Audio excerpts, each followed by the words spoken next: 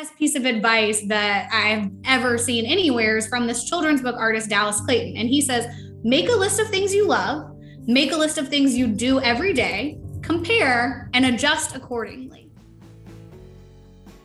Hello, and welcome to Think Inspired, a weekly conversation about inspiration and its role in the creative process. My name's Dhruv, and I'm your host. I'm also the founder and CEO of Inspo, a search engine for inspiration. Now, this is a curious and often misunderstood topic that my team and I have been obsessing about for the last year as we've been building our product. We've had literally hundreds of conversations with creative thinkers about the nature of inspiration, and this podcast is our humble attempt to capture some of those discussions, share our learnings with the world, and hopefully help you think inspired. My guest this week is Rosie Jacob, who is co-founder of the nomadic creative consultancy Genius Steals. She and her partner Faris have been living nomadically without a home base since March 2013, traveling for clients and being inspired by the world in between engagements. She's collaborated with some truly iconic people and brands like Jay-Z, Oreo, Coca-Cola, Gibson Guitars, and her work has been recognized on stages such as Cannes Lions, Clio, and the Addies. Aside from being a self-proclaimed advertising enthusiast, Rosie has a soft spot for curiosity, good ideas, yoga, and red wine. It's so good to have her on the show.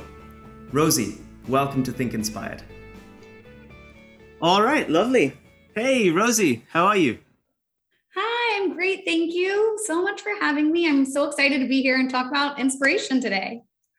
Yeah, I am so excited to chat about this topic, specifically with you, especially considering all the cool stuff that you've been doing and all the stuff I've been seeing online as well. So why don't we just get straight into it, right?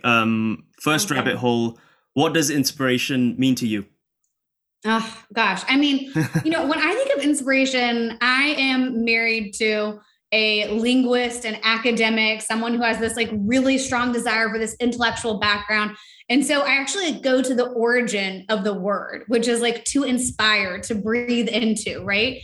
And this was a real significant shift back in the 14th century, 15th century, because originally it was only God, capital G, whatever that looks like to you, who could create. Creation was the power of just the gods. And then we started using this word inspire to talk about non-divine acts of creation just for individuals. So, I can't help but have that little historical bent. And then I also think of it as the Lego blocks. We often say you can't invent without inventory. So I think of inspiration as all these Lego blocks I'm going through life and collecting.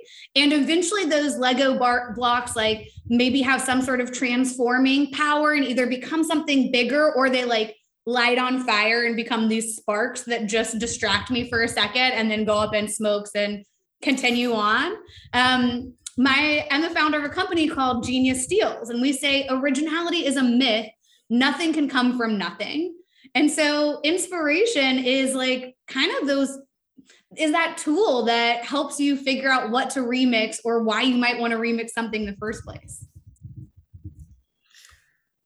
I feel that's possibly the broadest answer I've ever got to this question. I love it because I feel like normally people latch on to one of those different dimensions or aspects, right? I was speaking to a monk the other day, and for him, it was all about the divine, right? And connecting to divine inspiration. And for him, it was absolutely nothing else. And everything was simply an interplay or an exchange of that divine inspiration, a different manifestation of it. Where when you chat with people in the creative industry, it's not, for a lot of people, it's not divine. It's almost extremely mechanical, right? It's fuel oil that is just used every single day, fuel that is burnt, and it's a really clean fuel that burns, but it's fuel nonetheless. So I'm so glad you go ahead. I think it's also kind of about novelty, right? And the newness of stuff that we're seeking. It sparks us to think in a different way. So maybe it's like rephrasing instead of what inspiration, it's like, or what is inspiration? Maybe it's what is inspiration for? Like, why do we need it? Right. Why do we use it? How does it help support us? So I guess it's kind of coming from different perspectives in that capacity. So why don't we just tug on that thread for a while? I'd love to hear like how you actually go about collecting those Lego blocks. And maybe you could tell us a little bit more about Genius Steals as well, because it feels like your life, it's almost like inspiration in motion. Oh my gosh, I love that. Can I steal that? Can we Please, have that as our new tagline? Steal number one, do it. I mean, it's in our company name, so you had to have that advance warning. Yes. So Genius Steals is a nomadic creative consultancy. My partner Ferris and I, we came from the agency world in New York, and he actually worked in Sydney and London as well. And then in March of 2013, we decided to leave New York City, and we thought we would be traveling for 6 months, but it turns out that maybe we're not so great at making decisions, or maybe we just liked everywhere better than somewhere. And so we have been nomadic since March of 2013, which is coming on because it's almost like around 9 years or so now. And it's pretty crazy because being a nomad during a pandemic looks a lot different than being a nomad pre-pandemic.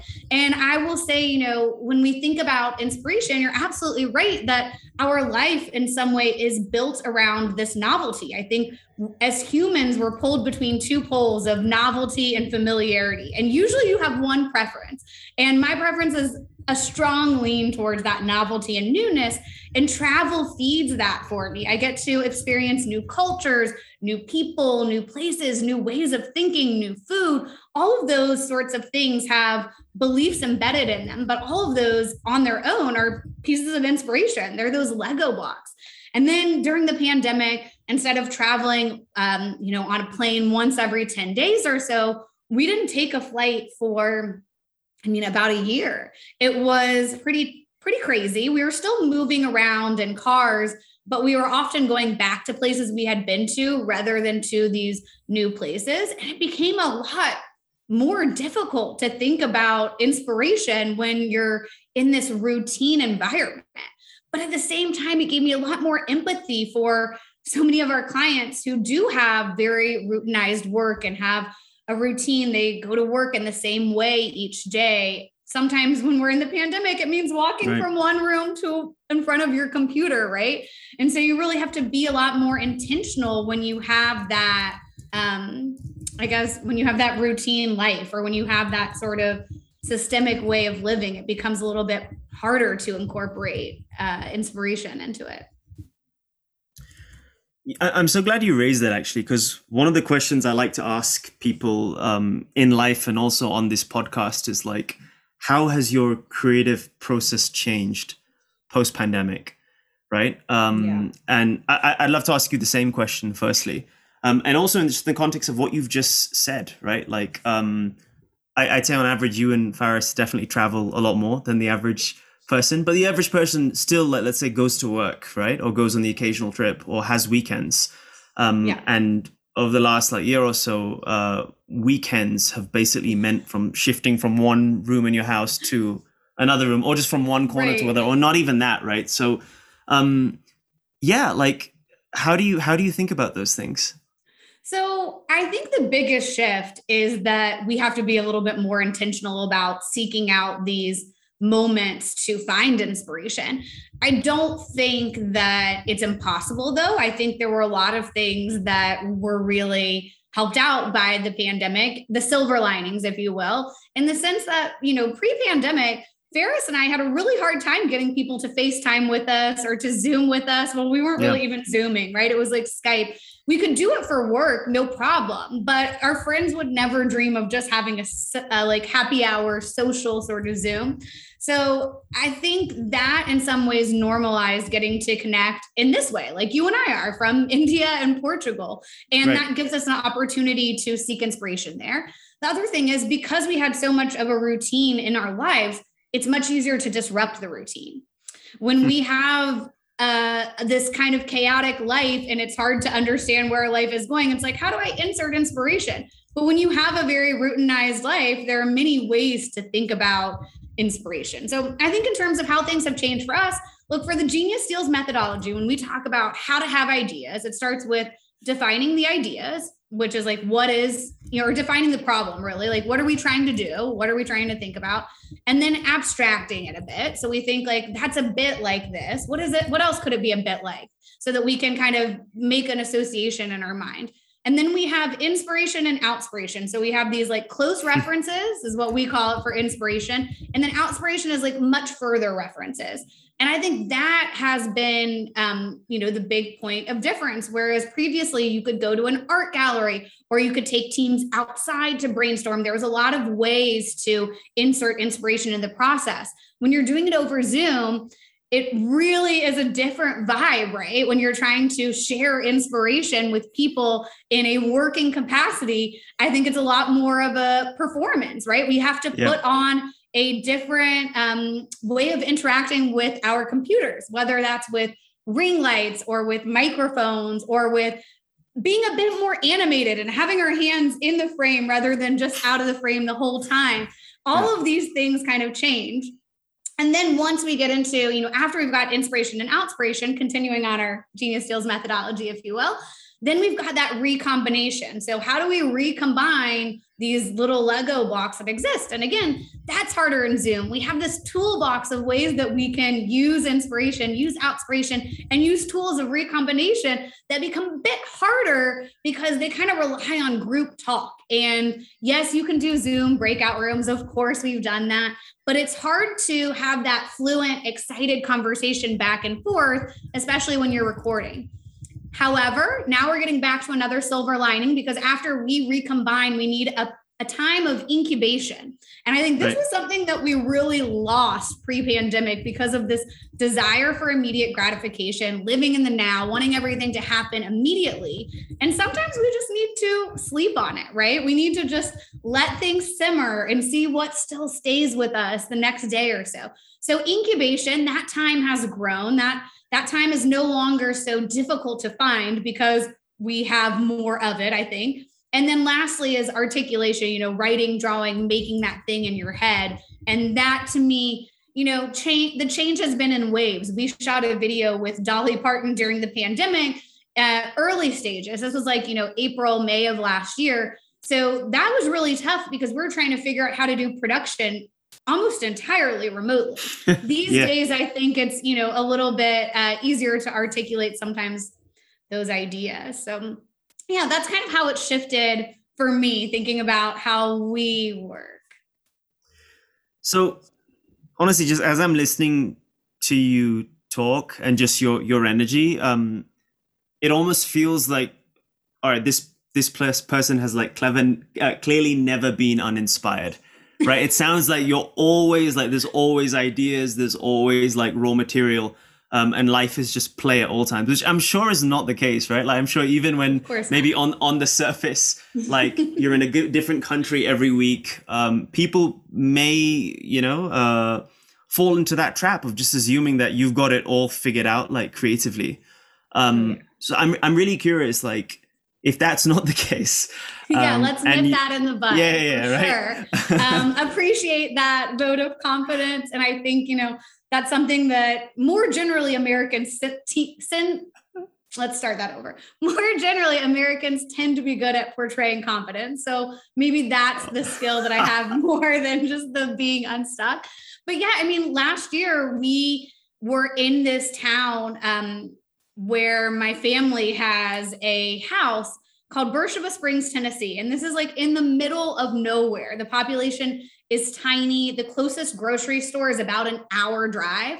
So in order to get groceries, that's a 2-hour trip just to get to and from the grocery store, which means that if you're going to take 2 hours of your day, you're probably going to do a little bit of a longer term planning, which means you're also spending a longer time at the grocery store. So we spent almost a third of our year in this really small town. And I did feel like it was incredibly challenging because we didn't have a social network. It wasn't like we could even go stand at the end of someone's driveways. This was just not a reality for us. And to make matters worse, the part in which we were living was really not so into the mask thing. Like masking became so politicized, and this was kind of more of a Trump supporting part of the state. And so it wasn't like we felt especially confident going out and about.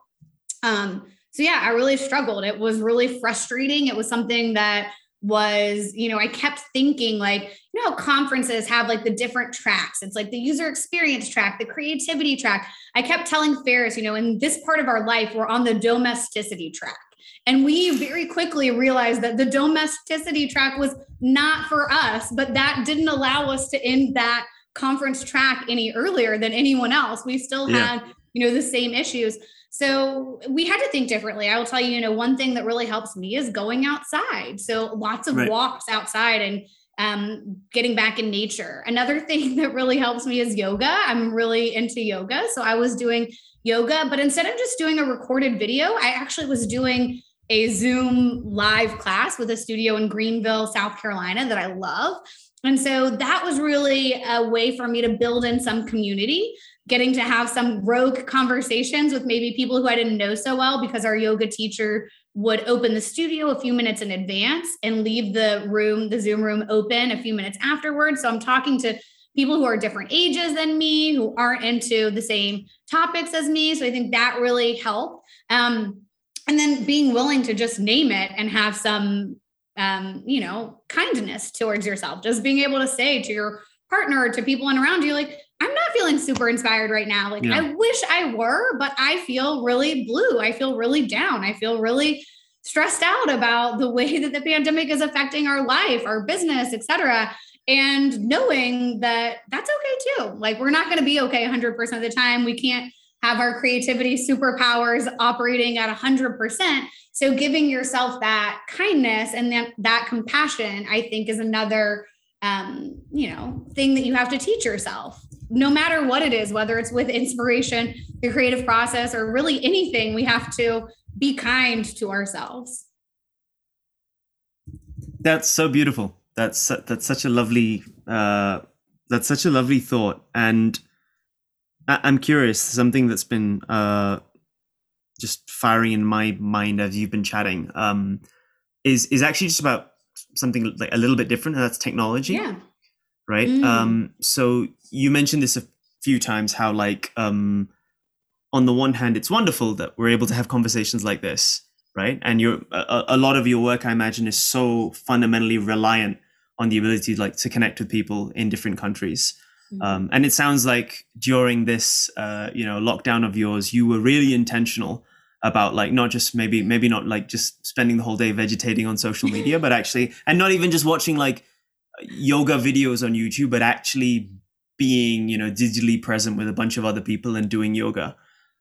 So I'm really curious to hear just a little bit more about like, what's your relationship with technology, both personally, professionally, right? Yeah. And how, just how do you feel about it? Because I personally feel it's such a complex thing. On the one end, I have a lot of, I'm a big techno optimist, and I really believe in the power of what all of us are doing. And that's why we're building Inspo, the tool that we're focusing so hard on. And yet I know that it's not healthy. We don't want to build something that like people are spending, 5-6 hours a day addicted to, right? It feels like if you can get value from a few minutes, then you should really go for that walk or go for that yoga class, right? Like you shouldn't just be on this treadmill. So I'm curious as to get your take on that.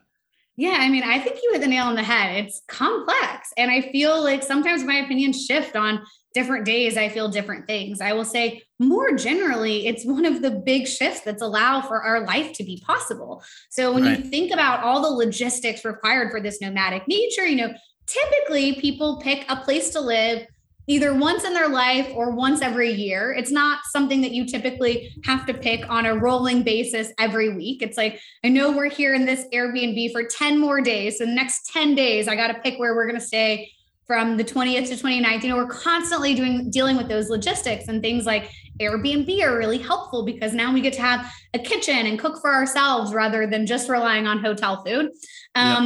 Or, even Uber, for example. I mentioned to you before we started recording that Ferris and I usually spend a month in India each year. And there's so many local dialects and local languages. It's not like Spanish or Portuguese where we can kind of listen and make our way through it. Sometimes we can't even read the language as it's written down, right? We don't know what the pronunciation would be or what those words are.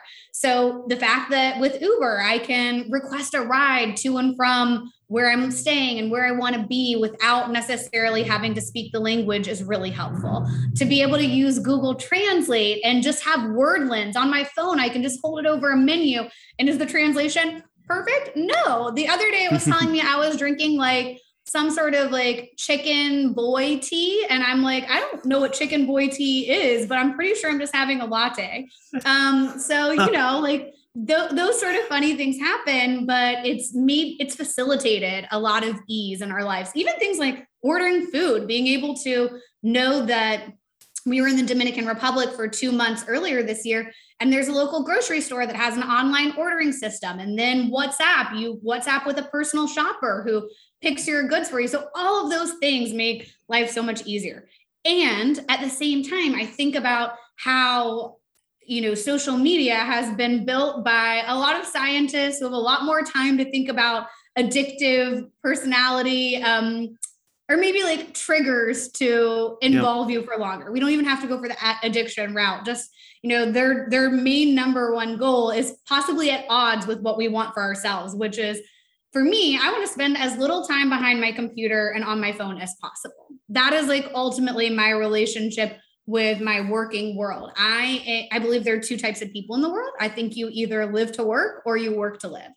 I work to live. I love what I do, but I very much work in order to have money to afford things in my life that I want to do. So that means getting off my phone for a Friday and doing an Aerial Silks yoga class. That means going to an art gallery and, taking pictures of some of the cool art that I have, but not using it as a way to be on email from the art gallery or to be checking in constantly to see has this project update come through. At the bottom of our emails, we actually include a signature that says like, hey, we're probably in a different time zone than you are. And who knows when this email is going to be arriving in your inbox. So please answer it whenever works for you. Like when you feel good about it during your working hours, get back to us, no urgency. And by the way, rest and recovery from technology are crucial. So if you need a break from it, we're not expecting immediate response. The signature is much more, edited, the much more edited version, but that's sort of the sentiment that we want to share with our partners and providers. I think, technology offers a mode of connection, but if you're not intentional about it, you can very quickly be sucked into a trap of doom scrolling without realizing it. So I think it is complicated. And as I said, like my opinions are shifting day to day, but those are sort of the two poles and the juxtaposition that is balanced in my head.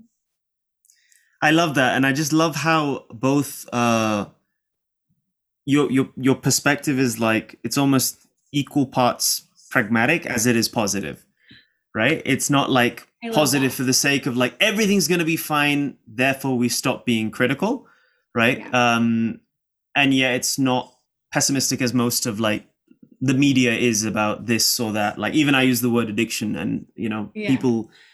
What did you say earlier about did you say future positive optimist or a tech optimist, or what did you said something? Techno optimist, I think is the term. Yeah. As in I just believe that like, generally speaking, we're heading in the right direction. There's a lot of things that need work for sure. Yes. And I honestly, I share a lot of your perspective on this, and I just feel like, it's not a pragmatic thing to be very negative about things happening in the world, right? It also I feel shortens our lifespan. It's like been proven, optimism has been proven to help you live longer. So I'm like totally aligned. Yeah, and I think honestly that and just in the case of like in the context of outcomes as well, right? Like the future doesn't just I guess you can either live your life assuming that the future is just going to happen to you and at some point like it'll happen to you and that's that, or you can live your life knowing that you can have you have a lot more agency than you realize, right? And you can have a small or large say in cultivating and shaping it. And if you belong to that camp of people, why would you be pessimistic, right? Yeah. Like if there's something that you don't like right now, if you feel like tools aren't moving in the right way or social media is being designed to addict, then you can build an alternative, right? You can join those teams. I've always been really, really inspired by people who found a way just to make a lot of these products work for them. Like my partner is one of those people, actually. Like one of the first conversations I ever had with her, and this at the time was not a perspective I was in my own sort of like filter bubble, but not many people were saying these sorts of things to me. Like this was a time when Instagram was getting just like loads and loads of bad press for every reason imaginable, right? From the underlying business model to the culture of it to doom scrolling. And she said, you know what, like ultimately it's actually, like you said, it's about being conscious, and it's about consciously curating your diet. Because you know, your feed is what you eat every day, and you scroll through like a couple of 100 feet of that, right? So most people aren't very conscious about it. Like you know, when you join these platforms, you'll sign up to a bunch of accounts, you'll follow like 100 accounts by default. And you just keep following. And at some point it just becomes really, really unsustainable or difficult and bad for your mental health or whatever. So she said, she just said like every week I do almost like a social media just check, right? Like, how am I feeling? Just witnessing like myself. And I was like, that's such a lovely perspective. It's not, you know, like it doesn't need to be so 0 to 1 that, wow, we need to abandon everything and go back to caves, or we need new tools. It can just be like, let's just get better at using them. Right. Which okay. So I have a couple of comments on that. Please. One is that one of the terms that Ferriss always uses is ameliorist. So ameliorist is a person who believes that the world can be made better through human effort. So I think like maybe like part of your optimism comes from you being ameliorist and like having that belief that the locus of control sits within rather than outside. So I'm introducing that to you. If you love it, now you can add it into your sort of belief about yourself and the world. But I also think so like what that, you know, if we say we're optimistic about the future, it's like, let's say like we're here and the future is like here, maybe it's the wrong way on Zoom, but we are believing that over time things are going to get better. Or if it's this way for you, we're believing that over time things are going to get better. I don't know which way it's going to be. Either way, though, what that disguises is that in order for the line to get from here to here, there still might be some really deep ups and downs, right? So it's like even acknowledging that things can get better and that generally speaking, maybe things are moving in the right direction. That doesn't mean that there aren't, you know, really dark places of the internet or things that we still can work on. So I think like having that acknowledgement that yes, things are getting better and we believe in this, you know, better version of the world because of technology still means that we can have this and that's tied to it. And some of the ways that we use technology and that we allow companies to use technology right now are maybe not the best for the humans that live in this world. So, which addresses your other point. We are what we consume. You are the media you eat, right? And so my partner Ferriss, he's designed this thing called a media pyramid, and it was designed after the food pyramid, which is actually a triangle, not a pyramid. It's not 3D. It's just a triangle base. And it used to be like, look, you know, all the stuff that you wanted to eat lots of was at the bottom, and the stuff that you didn't want to eat very much of, like the fats and sugars, are at the tip top. And so thinking about a media pyramid for your own life, what things are on the bottom that are always welcome in your life? So, for example, we know that we can look at psychological reported well-being studies and see how media affects people that way. It's all self-reported stuff at this point, but like we know that face-to-face conversation is really good for us. We know that opportunities to learn through podcasts, through TV, anything that we choose to interact with, like games, are really good with. So that means a platform like a Facebook, which has a bunch of different ways in which we can interact with it. If we're doom scrolling, that's probably at the tip top of the pyramid, right? Like none of that, very little of that, or very minimal. If it's commenting on anti-vaxxers posts about why they're wrong and like, you know, trying to stand up for what you believe in, minimal amounts of that, because that might not be actually so helpful. But if it's contributing to your understanding of the world in a positive way. If there are arts, if you're pursuing using Facebook to connect with a local improv group or a local knitting club, like all of these really we see reported well-being increase. And a lot of the reported well-being has to do with, no surprises here, length of time. So right. The length of time you spend on a platform, your psychological reported well-being corresponds with that. And what's even more interesting is that changes based on whether we're on a weekday or on a weekend. So you can look at some of those studies and it's like, if you're playing video games for 4 hours on a weekday, you kind of feel bad about yourself. Your psychological reported well-being drops after a couple of hours. But if it's on a weekend, it takes longer for it to drop because you've given yourself more time and space. Really, really interesting. Thank you for sharing those. Actually, I'm definitely going to incorporate those into my thinking and maybe even to my narrative as well. I think that's really lovely. I'll give Faris a shout out as well. I think that's really, really smart. I love that. Yeah. And I'll send you a link to the media pyramid too, because maybe we can pop that in the notes for people so that if people want like a little bit more information, because he's kind of approached it from two ways. One has been from his own personal life where he struggles with a love for Twitter. Who knows if it's an addiction, but a love for Twitter that like goes up and down. So he kind of made the pyramid as a guide for himself. Then he did another edition of the pyramid that's designed for media planners and people in the advertising and communications industry, because it's not enough to just think about what we are saying on behalf of brands. We have to think about the context. Where are we saying it? On which platforms? How are we making people feel? We all know that just from our own human self, the way in which we react to news at the end of a workday might be different than the way we react to news when we're opening the Sunday paper and ready to lean back. So thinking about all those elements is really important for people in our industry on the side of advertising and communications.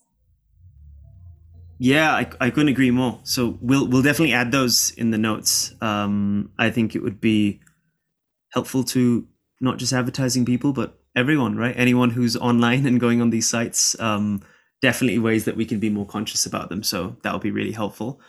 I wanted to go back to your lovely metaphor of just Lego blocks, right? And how those like Lego blocks connect and either go up in flames and smoke or sparks or whatever it is, right? You choose what happens after.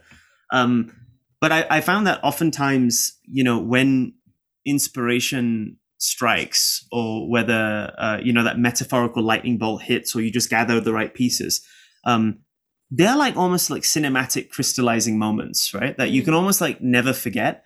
So I'm really curious if you've experienced that, and if you have any memorable incidents to share.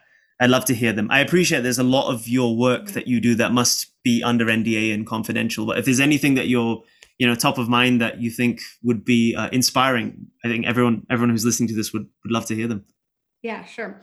So I think that one thing I want to talk about that you kind of hit on is like these eureka moments, right? And so often when they are presented to us in the world of pop culture, they come from maybe while we're in the shower, while we're in the bath. And that is for a very scientific reason. It's because of something in our brain called the default mode network. So the default mode network is basically and our brains are in an act of, what do they call it? Wakeful rest, I think is how it's described. And so typically that comes to life when you're like maybe daydreaming or you're cooking. Wakeful rest. If you think about doing the dishes, it's like, okay, I'm awake, I'm doing the dishes, but I don't have to use a lot of cognitive power to think about how to do the dishes. It's kind of meditative. So my brain is just chugging along thinking about this. The default mode network is really cool because it's really good for lateral connection. So making, the neurons that fire together, wire together. And the way that we have ideas when our brains are under an MRI, the way that we have ideas is by two neurons that weren't firing together before have now made a new powerful connection. So that's what the brain, neurological mapping looks like. And if we think of why this is, well, the default mode network is deactivated by goal-oriented tasks. And that's a lot of how we live our lives. Our society prizes the left brain way of thinking. We prize analytical individuals, and things like accounting and business, and the gears on which the creativity are run is often powered by this sort of left brain thinking, but it doesn't help us when we need those new connections to be formed. So I feel like a lot of my, moments of making those new connections come when I'm not trying to do it, which is one of those things that's so frustrating, but why we really need that incubation period, right?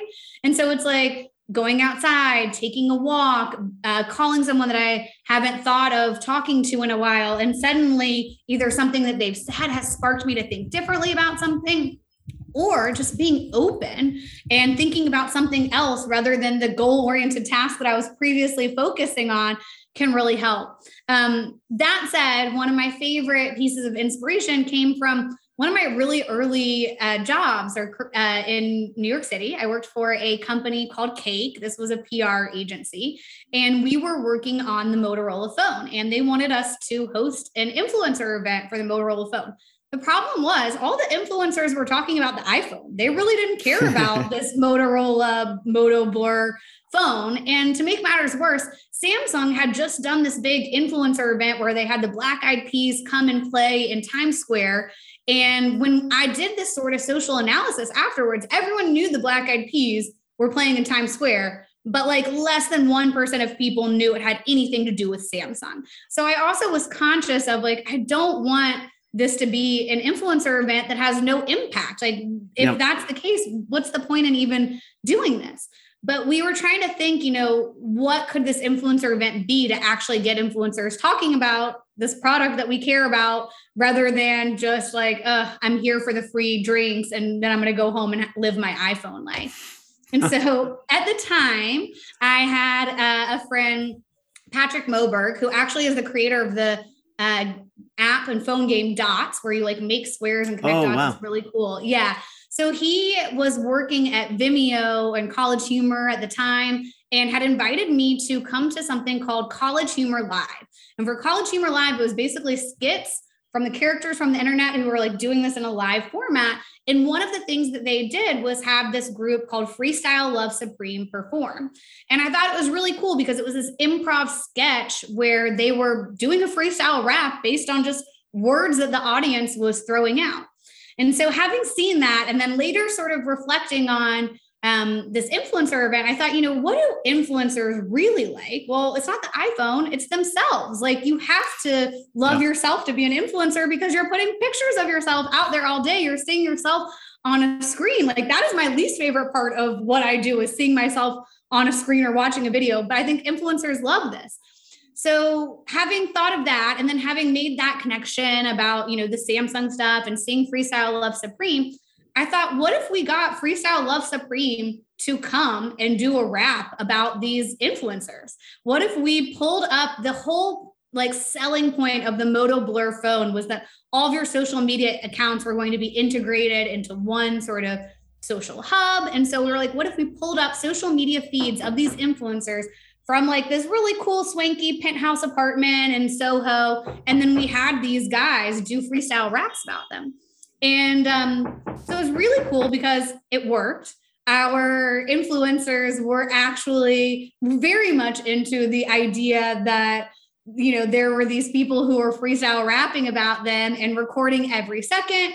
We got to kind of slide in that push about the Moto Blur being about the social media components. And one of the individuals in Freestyle Love Supreme was Lin-Manuel Miranda, who wrote, directed, and starred in The Heights and Hamilton. And so this was pre-Hamilton days. I'm sure we couldn't afford him now. But at that time, it was like reaching out to this group and just saying like, hey, here's our budget. Could you do this? And being surprised by that moment of yes. So I think that's probably my favorite story, just because so often I think inspiration is something that happens before we need it. Like if we are really in need of inspiration, it's like, they say the best time to plant a tree was 20 years ago or today. But it's much harder to get that joy out of the tree today, because when you plant it, it's going to be teeny tiny. The one you plant 20 years ago is rooting and growing. So having this inherent curiosity that drives you and constantly being willing to, look at the world around you and then reflect on what that means is really important. That's one of the reasons we have our newsletter, Strands of Genius, which comes out twice a week. And this newsletter has been going on forever and a day. And it's because it's a way of forcing ourselves to process what we see in the world, to not just be a headline reader and retweeter, right? We want to actually be able to understand, why is this interesting? What's interesting about this? Where does this tie into consumers or culture, et cetera, et cetera? And so I think that that sort of ability comes from processing and comes from thinking about the things that surround you. A little bit of a long-winded answer, but hopefully you got kind of where I was going with that. No, a beautiful answer. I think we'll definitely turn that answer into a nice snippet in and of itself, because I feel like that's just a wonderful story. And I love this almost theme through that of left versus right brain, right? Like the analytical and the creative.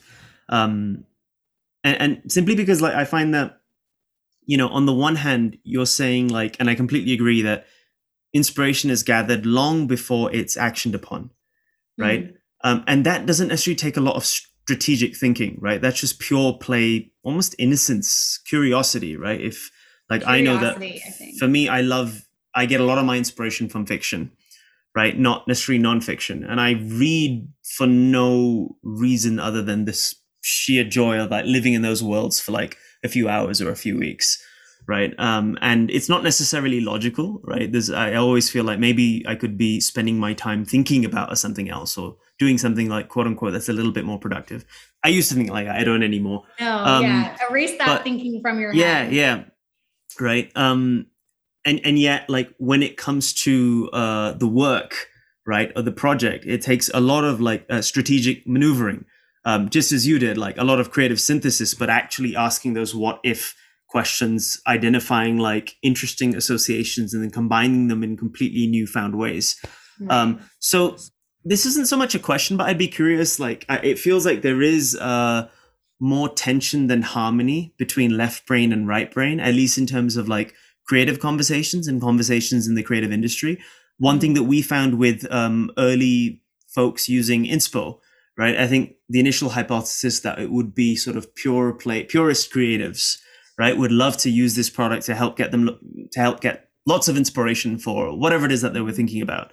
And whilst that happened, there were also a lot of like strategic planners, right, who were using the product. And we were curious because these folks did not self-identify as creative, even though I believe like everyone's born creative. But anyways, they were like, no, we're strategy people, but we have to write good briefs, right? Yeah. And our creative teams are always like complaining that the briefs suck, right? The briefs are limiting and the briefs should like unlock you, should augment you. So we love the product because it gives us like inspirational points and perspectives that help us like write a really inspired brief that then, you know, inspire creatives. Well, so it's just, that makes a lot of sense to me because I mean, a couple of points. One is that Ad Age, I think, did a survey and it's like 79% of brief writers think that they have boring briefs, something like that. 79%, like that's an industry crisis. But brief writing is a creative act. And if you think about it, it's really hard to go from something that's not creative at all to something that's super creative, award-winning at Cannes. If you start with a brief that has a lot of corporate speak on it, that has this jargon that doesn't really make sense, and that has a lot of this baggage about why we're making this product and lots of stuff that seems, you know, really relevant to the people who are proud of what they made, but maybe less relevant to the creative team, you know, really tough to transform that into something, a really creative campaign. But if you start from something creative, then moving the needle and making it more creative becomes just a little bit easier, right? You've already stepped in the right direction. Even if you don't have everything figured out, it's like you're already moving that needle from a place of a better position, if you will. And then equally, because so often the job of the strategist, it's like we're either talking about account planning or we're talking about strategy, right? And for me, those are two different things. Strategy is answering the question of, do we need ads at all? How do we solve this business problem? Right. You know, and then an account planner is like, we have decided to do ads. Here is what the ads should say, communicate, et cetera. In either instance, though, you're trying to make connections between often what a brand wants to do and what consumers want. And you're trying to find that overlapping Venn diagram bit between that brand superpower and a way that they can make a difference in the world. And so you have to consider all of these different things about the consumer and also all these things about the brand and the product itself. Like these days, there's a lot of product parity, right? Like, does Dove clean my hair better than Pantene? Like, probably not. Like, they're probably pretty self-similar at this point. But at the same time, when I think of Dove, I think of the campaign for real beauty and how they support all women. And when I think of Pantene, I think of a gold pill on their packaging and how it's like some sort of protein oils for my hair. Like, you know, Dove didn't use product parity to make a difference. They used an emotional connection, a belief about the world, the way it was and the way it could be to make a difference. But in order to get there, you can imagine that's probably not the first idea that comes up. Like the first idea is still probably wash your hair in a shower with some cream, and then suds your body up and like look all cute or sexy with your towel drying off. Yeah. The first idea was probably not like the beauty industry really, you know, is incredibly harsh on women, especially when they're growing up. What if we made something that celebrated all body types? Like to get to that sort of level of that emotional connection takes a lot of different sources that you're kind of combining and synthesizing into your brain. So I love that. I love that strategists are using it. And to your point, you know, creative in the advertising industry has a capital C. It's a title. But beyond that, we also have creativity as a muscle to be flexed. And the more we flex it, the stronger those muscles grow. And the less we flex it, the more those muscles atrophy and the harder it is to kind of deploy them, if you will, when needed. To your earlier point, like when we were talking earlier about the inspiration and the previous need versus the now, it's like you can run a sprint right now, like down the end of the street, right? You could time yourself and you could sprint from your house till the next block. But it's going to be a lot easier if you've done the training in advance. It's not saying, though, that you have to have run that sprint 1,000 times to be good at running a sprint, right? Like sometimes the training of running a sprint is stretching our muscles. Sometimes it is, running longer distances to prepare for shorter distance. Sometimes it's repetition. So we talk about inspiration too. It's like there are a lot of different ways you could practice being inspired. One is like looking around at the world with childlike wonder and just being like, what is cool in this house that I'm in? What's like interesting in this room? Why is it interesting? Practicing asking those questions that and interrogate the world around you. I think gratitude is a creative practice that also, puts us in a calming headspace. What are you thankful for? That might also give you some insight into, what other people might be thankful for. So it doesn't necessarily have to always be, being curious around different elements. Maybe it's like learning to ask better questions when your friend is telling you about a passion project that you didn't think you were interested in, right? Like how many times we have that friend who's like, let me show you like all my vacation pictures from Iceland. And you're like, well, Iceland's pretty cool, but I already saw the 12 that you posted on Instagram. Not sure if I need a whole like slideshow. What if you reframed that in your mind and got some really interesting questions about photos or the trip itself? Like, I think the art of asking questions is a great way to build your inspiration practices. And it doesn't mean that we can't do it in a short term or short period of time, right? Like we've been briefed on really quick turnaround projects where sometimes we don't have a lot of understanding of that industry and we're forced to collect inspiration really quickly. Or I would say maybe it's collect information. And then what remains with us is the inspiration, right? We're going to read just a shitload about any possible thing relating to this industry or these consumers or the people using this or the geography in which we're selling it. And then what remains? Okay, tomorrow, let's sleep on it. And then what remains? Let's just each write down 10 things of what we remember and see where that goes. I love that so much. I have this very long thread on Twitter, which is just musings about the nature of inspiration as we've been building over the last year and a half, 2 years. I think it's like 100 tweets in and there's always, every other day, there's a new thought about, the nuance of inspiration and what is the difference between information and inspiration. And more recently, I've been feeling, for me personally, it's that inspiration, it's almost like energized information, right? I could read like a newspaper in the morning or The Economist, and I feel like perhaps like intellectually nourished, like a little bit more informed, and a little bit more ready to just occur in the world and go ahead with my day. But I don't necessarily feel energized. But when there's a sunset or a mountain view or some beautiful poem that I've read by one of my favorite poets, I don't know, there's almost this invisible energy source that you're tapping into, and that energy source can keep you up all night working, right? And you're not caffeinated, you don't need anything. And that can just last for days and days on end.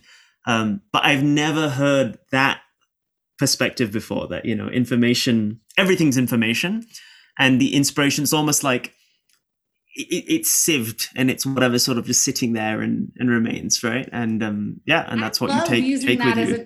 I love using that as a tool with like brainstorming sessions, right? Is sometimes like we brainstorm, we have so many different ideas, but as soon as we start like putting on our evaluative hat, that goes back into left brain thinking, not that right brain expansive. So I try to like separate those out. I don't want to evaluate ideas at the same time that we're coming up with ideas. So sometimes what we'll do is we'll just have a brainstorm, and then the next day, whether it's, if it's in person, we'll put big pieces of paper over all of the notes from yesterday. If it's digitally, it's a lot easier. Just wipe that board clean and say like, okay, before we start today's session, what are the ideas that people remember from yesterday? Like, because that often is a really good trick. Ultimately, we're trying to draw attention, right? Like advertising comes from the word advertare, to draw towards. So we're trying to draw attention towards these things. So what holds our attention after we've had that incubation period? What holds our interest after we've slept on it, after we haven't been thinking about, all of these things in such depth? Lovely. Yeah. And I feel there's not enough of that in the world. I feel like as we're growing up, we're almost school, society, it's almost like a forcing function to make decisions quickly, right? Like we're making subject decisions when we're 14, 15, 16, university decisions. It's crazy. It's madness. It's like, I have still no idea who I am right now, and you're supposed to have... Or what I want to be when I grow up. Yeah, exactly. Or like where you're going to be in a month, and yet you're supposed to have it all figured out. And that's not the case. That's not the case at all. And actually you can, and whether you call it, your calling, karma, destiny, interest, whatever it may be, but just trust almost that residue that remains with you, right? That creative residue, like as you just move through a day and you like play 10 games, read loads of different types of books, go to different countries, like whatever sticks with you is the stuff that you should probably like thinking more about and leaning more into. And absolutely, like there's a Dallas Clayton quote that I love, and I try and stay away from giving people advice, because I think all too often there's this narrative fallacy of like, if I like go bald and wear a black turtleneck and tinker around on computers in my garage and then wear ill-fitting jeans on a stage, I could be the next Steve Jobs. And it's like, right. Well, no. Equally, if you dye your hair pink and get all the jobs that I had and decide to set on the road, like just because we do the exact same things doesn't mean we're going to have the same output. So I think advice, right. It's like, what worked for me may not work for you. But I do think like the best piece of advice that I've ever seen anywhere is from this children's book artist, Dallas Clayton. And he says, make a list of things you love, make a list of things you do every day, compare and adjust accordingly. So that looks different for each of us, right? And if we put together a 5-year plan, would your 10-year plan 10 years ago include you moving to India and having a startup? Like I could never have imagined that I would be living this nomadic life. I probably 10 years ago, I don't know if I even knew the phrase nomad really that well. Right. Like maybe I could define it, but I wouldn't have like used it in any sort of sense. So there's sometimes this danger of this long-term planning. And don't get me wrong, I am a fan of goals and intentions and setting plans. However, I'm also a fan and a big believer in, that kindness and compassion to yourself and acknowledging that what we wanted 5 years ago may not be what we want now. And what we wanted 10 years ago may not be what we want now. So instead of like crafting these long-term plans and feeling like we have to stick to it, it's this constant investigation. It's like applying the same curiosity to work and to life. as you do to your own life, and being willing to say like, oh, what worked for me yesterday doesn't actually work for me today. But you know what I tried 2 weeks ago that didn't work then, maybe I'll give it another go, because I'm a different person today than I was 2 weeks ago or 2 years ago or however long ago, right? Yeah, absolutely. And for me, the word is just inquiry, right? Like I feel my most precious relationships with friends, they're each just unique inquiries into something, someone, or nothing at all, right? And not necessarily really heavy either. It's not as if you need to like, ruminate on moral, political philosophy every single day. That's not the point at all. It's more just like, as you said, just making it through the day, understanding who you are, understanding like what works, what doesn't, what you really love. And I love that framework you shared. Actually, I'm going to do that as an exercise and let you know how it goes. I think that's just like breathtakingly simple and genius. Right. And so insightful, like just so insightful. And it doesn't matter who you are or what those things are for you. It's just like, how do I, your days become your life, right? So it's like, if you do something every day repeatedly that you don't like, you're kind of setting yourself up for this life of disappointment. Versus if you try and build in things that you love every day, you're much more likely to reap those benefits. Our workshop at the end of the month, our first in-person workshop since COVID had not entered our vocabulary, is on the power of play. And I am so incredibly excited because after a year of just like routine work and being in front of computers all day, I think our muscles to play have really atrophied. And like creativity, it's something that it's not really beneficial if we just do it 2 weeks a year when we're on vacation with our family. It's like something where we need to figure out how we can play 15 minutes a day. And play looks different for different people, right? It could be knitting with friends. It could be playing an instrument. It could be playing a board game. But like what all researchers agree is that at its core, it's self-directed and self-motivated. It's something that's optional. Like it's not something that we have to do. It's something that we do just because we can. And the benefits don't come from the activity. The benefits come from just the act itself. Yeah. Like it doesn't matter what that is. And by the way, some of the things we were talking earlier about with optimism, it's like play like increases our longevity. It really helps us reduce stress. It helps us with collaboration because often we're requiring, we're getting different perspectives and different viewpoints, but sometimes we have to put ourselves in an uncomfortable situation in a game where we don't know the rules or where we're not immediately good at something. And all of those skills of resilience that come from play can then be deployed in our working world if we have them, right? But if we don't have them, then we can easily get bogged down in really stressful situations. So I think like there's something too about, this joyful attitude and kind of choosing to incorporate play into our lives that probably would lead to more inspiration, right? Because we're putting ourselves in a different context. And so inspiration maybe is even the byproduct of play. Oh, that's such a lovely thought that just, I think, captures the essence of what you just said. So, this is awesome. And in the last 5-10 minutes or so, I wanted to try something just a little wild, a little fun. Based on the themes, honestly, that you've just discussed, right? You talked about the power of asking good questions. You talked about something that's very close to your heart, and that is being nomadic, right? So just before we chatted, I went and Inspo, our search engine for inspiration, I just typed in the word nomad, just to see what it would throw out at me. And there were some really lovely, really just, thought-provoking, questions and perspectives that were coming out of them. So I'm just gonna load up the screen because I normally save a couple separately, but there were so many and I couldn't decide at the time. So I've just got my inspiration board in front of me. So this one I thought was just lovely and got me thinking, right? So this was a question generated by GPT-3 and a bunch of creative associations from the Haiku Jam game around the word nomad. So whatever people were writing, the algorithm analyzed like different word associations and just kind of threaded together a few questions and thoughts. So the question is this: what does looking mean for a nomad? Ooh, I love that.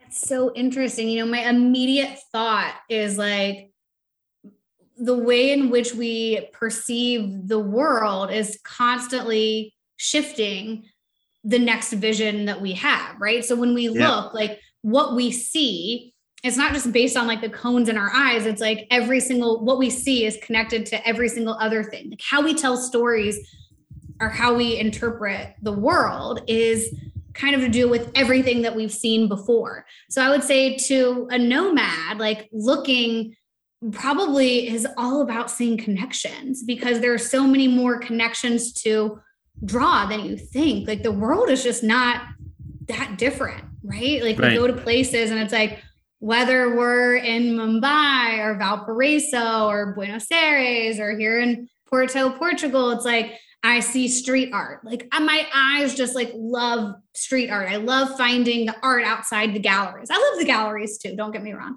The art outside the galleries. And so whenever I see street art, though, I'm constantly making those connections in my mind of like, oh, like, does this city have a really healthy street art scene compared to another city? Or does this street artist remind me of someone else? Does this social commentary that is existing through this street art, is this unique to Porto, or is this translation something that applies around the world and that's relevant to me? So I guess to me, looking is like the invisible connections coming to life. Oh, that's gorgeous. I absolutely love that. Yeah, I don't have anything to add to that. I think that's just wonderful. So maybe just one more, given the time. So this was this genuinely blew me away a little bit. It was just it wasn't a question, actually. It was just an AI idea, again, GPT-3 generated, just using interesting creative associations from stuff that people are writing about in poems.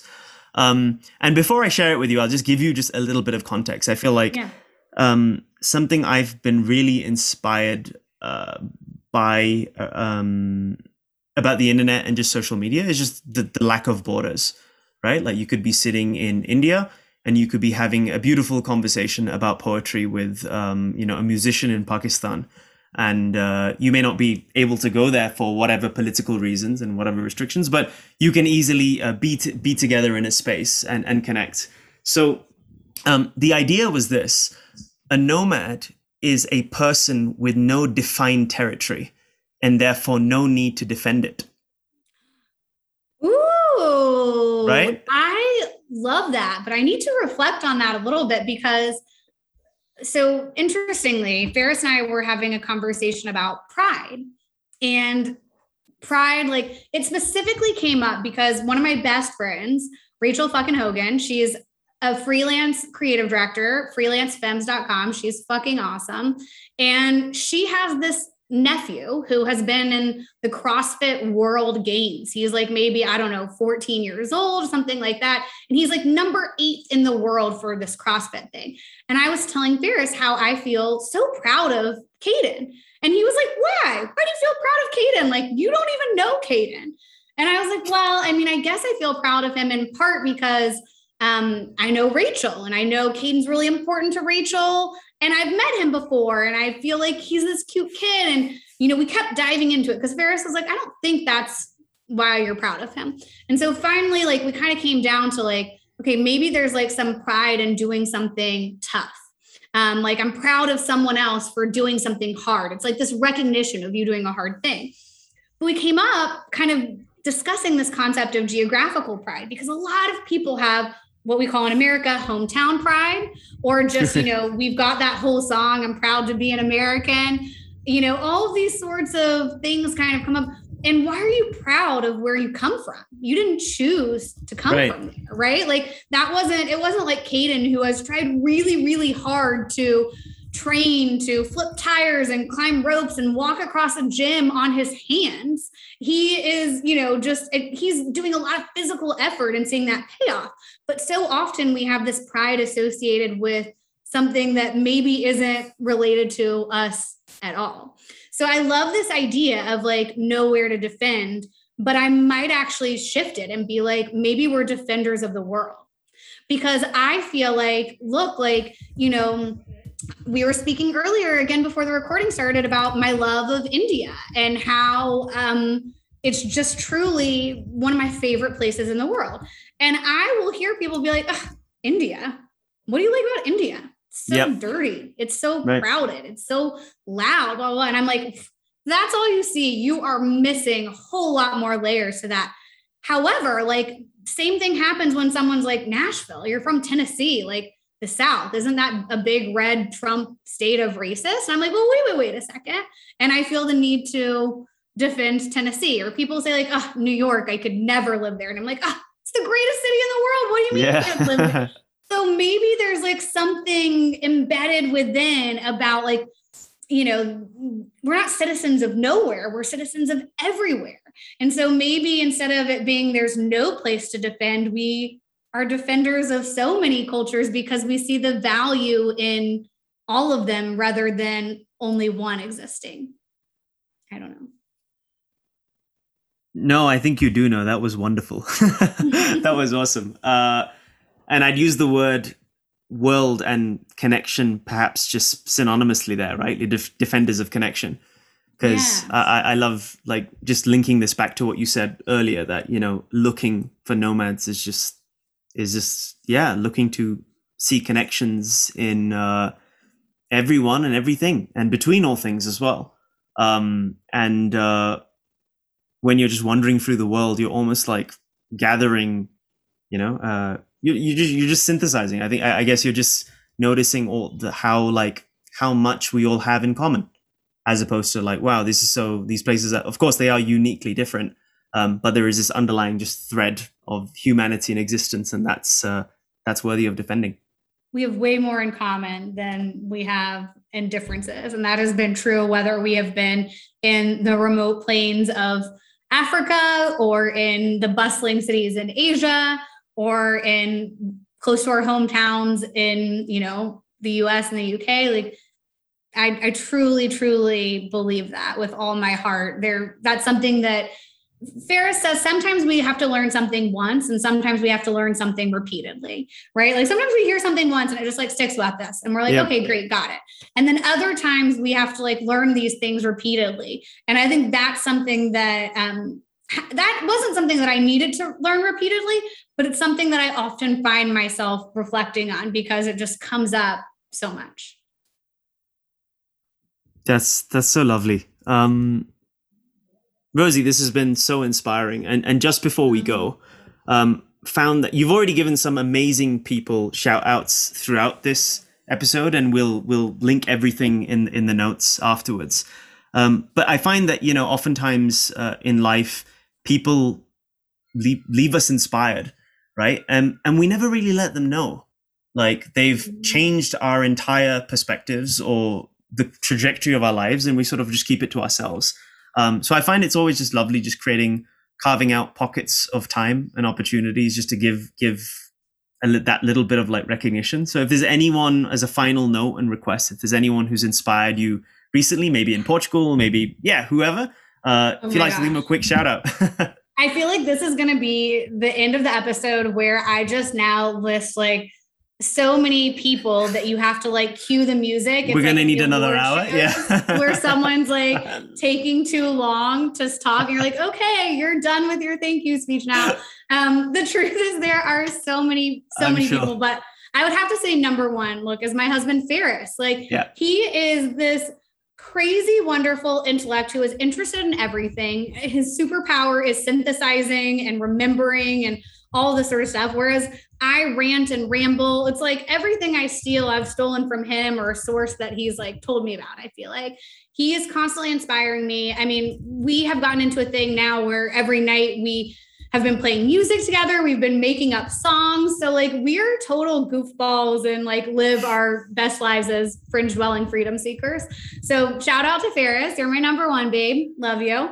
Also huge shout out to Rachel fucking Hogan. I mean, this is a woman who has inspired me since we were in college. We were actually Starbucks baristas together back in the day. And I've seen her take on amazing work for like for Denny's and Wendy's, for Vanity Fair, the bra and underwear brand, not the magazine. And she's just like always got something bubbling at the surface. So I'm so excited for her to take on this freelance life. I have been preaching the joys of owning your own schedule for years and years. So I'm so excited for her to see what she does.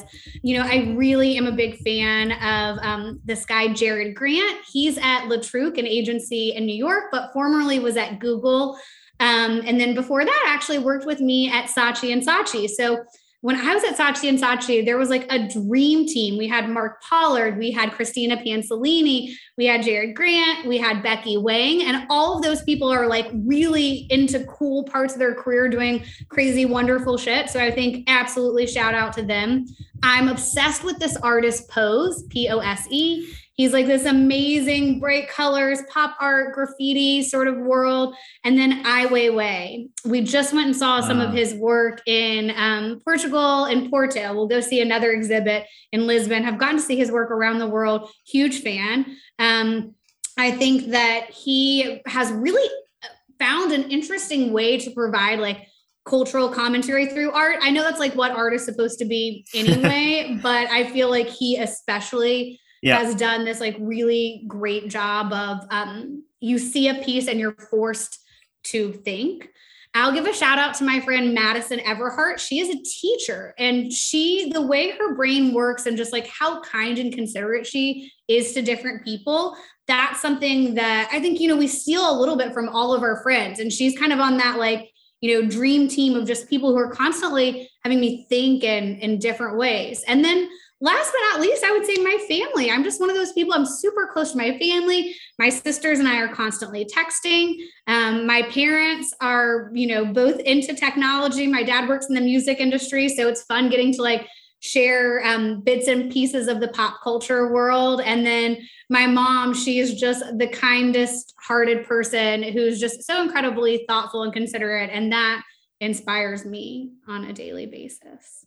You were not kidding. A lot of people, and I really cut it down. Like in my head, I was like, oh my gosh, like I'm thinking of so many more people that. I love it because normally people have to think to figure out like who's the one, and almost like top of your head, like here's 10 and I have 100 more. But one last one that I was thinking of, because I'm like, oh man, now I'm like giving artist shouts, and it's like my all-time favorite artist though, like all time forever and ever, is Grayson Perry. And he's like this transvestite potter, and he makes he like does pots and vases and lamps. He's actually done like some fabrics and stuff. And so like he is just phenomenal. I'm obsessed with him, and he's won the Turner Prize before. So he's like someone to definitely go look into. And then this isn't an individual, but I feel like this could be a good sort of thing to end on, which is like, I will tell the story of one time when Ferris and I were working with a big, fancy, important client. And we got to work with like the president and his direct reports. And afterwards, there was this fancy dinner with the speakers and sort of VIP guests that we got to attend. And one of the women there worked at Google. And she had this thing where she wanted us to like go around and talk about what our life's work was.